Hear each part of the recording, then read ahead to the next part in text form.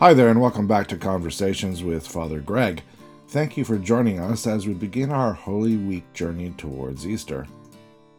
The reading of our first Gospel reading for today is included in this episode, and links to it and the second portion of that reading are found in the notes for this episode. Let's turn our attention to a reading from the Gospel according to Matthew. Matthew writes, "When Jesus and the disciples had come near Jerusalem and had reached Bethphage at the Mount of Olives, Jesus sent 2 disciples, saying to them, 'Go into the village ahead of you, and immediately you will find a donkey tied and a colt with her. Untie them and bring them to me. If anyone says anything to you, just say this: The Lord needs them, and he will send them immediately.'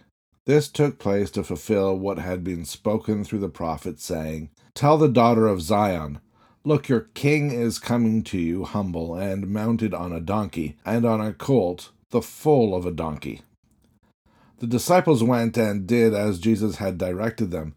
They brought the donkey and the colt and put their cloaks on them, and he sat on them.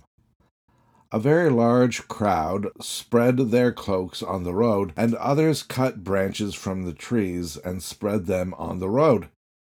The crowds that went ahead of him and that followed him were shouting, 'Hosanna to the Son of David!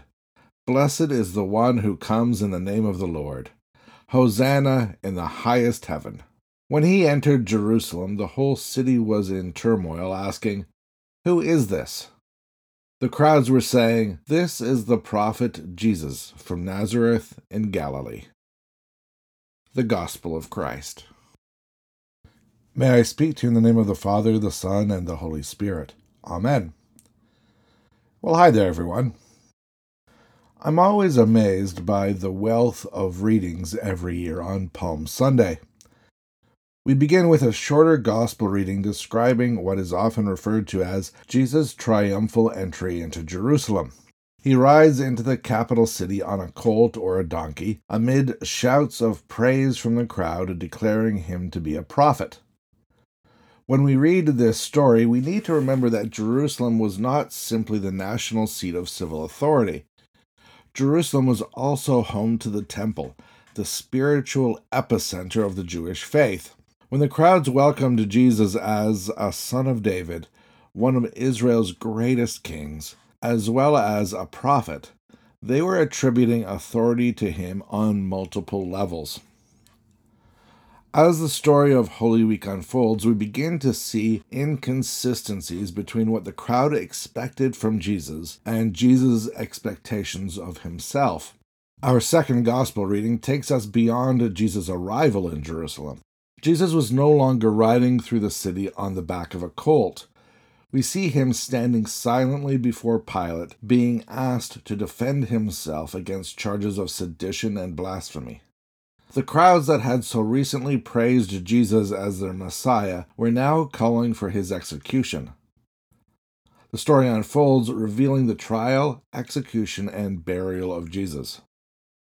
To anyone in the crowd, in the palace, or even among Jesus' own disciples, it would appear that the one who entered Jerusalem so triumphantly was now in the depths of defeat. The victor appeared to have become the victim. This is the part of the Easter story that is so tempting to overlook.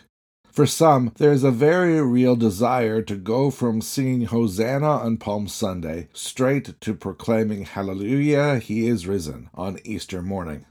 This second gospel reading and the events recounted during Holy Week force us to face the uncomfortable part of the Easter story. If we give in to the temptation to overlook the difficult parts of the Easter story, then we risk missing 2 important messages. During the time between Palm Sunday and Easter Sunday, the first important thing that we learn is that we see Jesus entering into the kind of suffering that is common to the human experience. This is an important reminder that God does not stay far off, observing humanity from a distance. In the person of Jesus Christ, we see God fully entering into the human condition. We often use the term incarnation when we celebrate Jesus' birth at Christmas. It's a term that allows us to talk about God taking on human form flesh and blood, to join in the story of humanity. During Holy Week, we see that concept of incarnation coming full circle when we talk about Christ's physical suffering and death. It's during Holy Week that we begin to more fully understand that in the person of Jesus Christ, God did not simply join us for the good times, but came alongside humanity for the full range of the human experience. There is a second important lesson for us to discover in today's reading. We can learn a lot about a person when we examine how they respond in their darkest hour. Just as this applies to people in our current world, it also applies to how Jesus responded during that first Holy Week. During Holy Week, we see Jesus at prayer, talking to God and praying for his disciples. We see him instituting a model of servant leadership by washing his followers' feet and teaching them to love others as he loved them.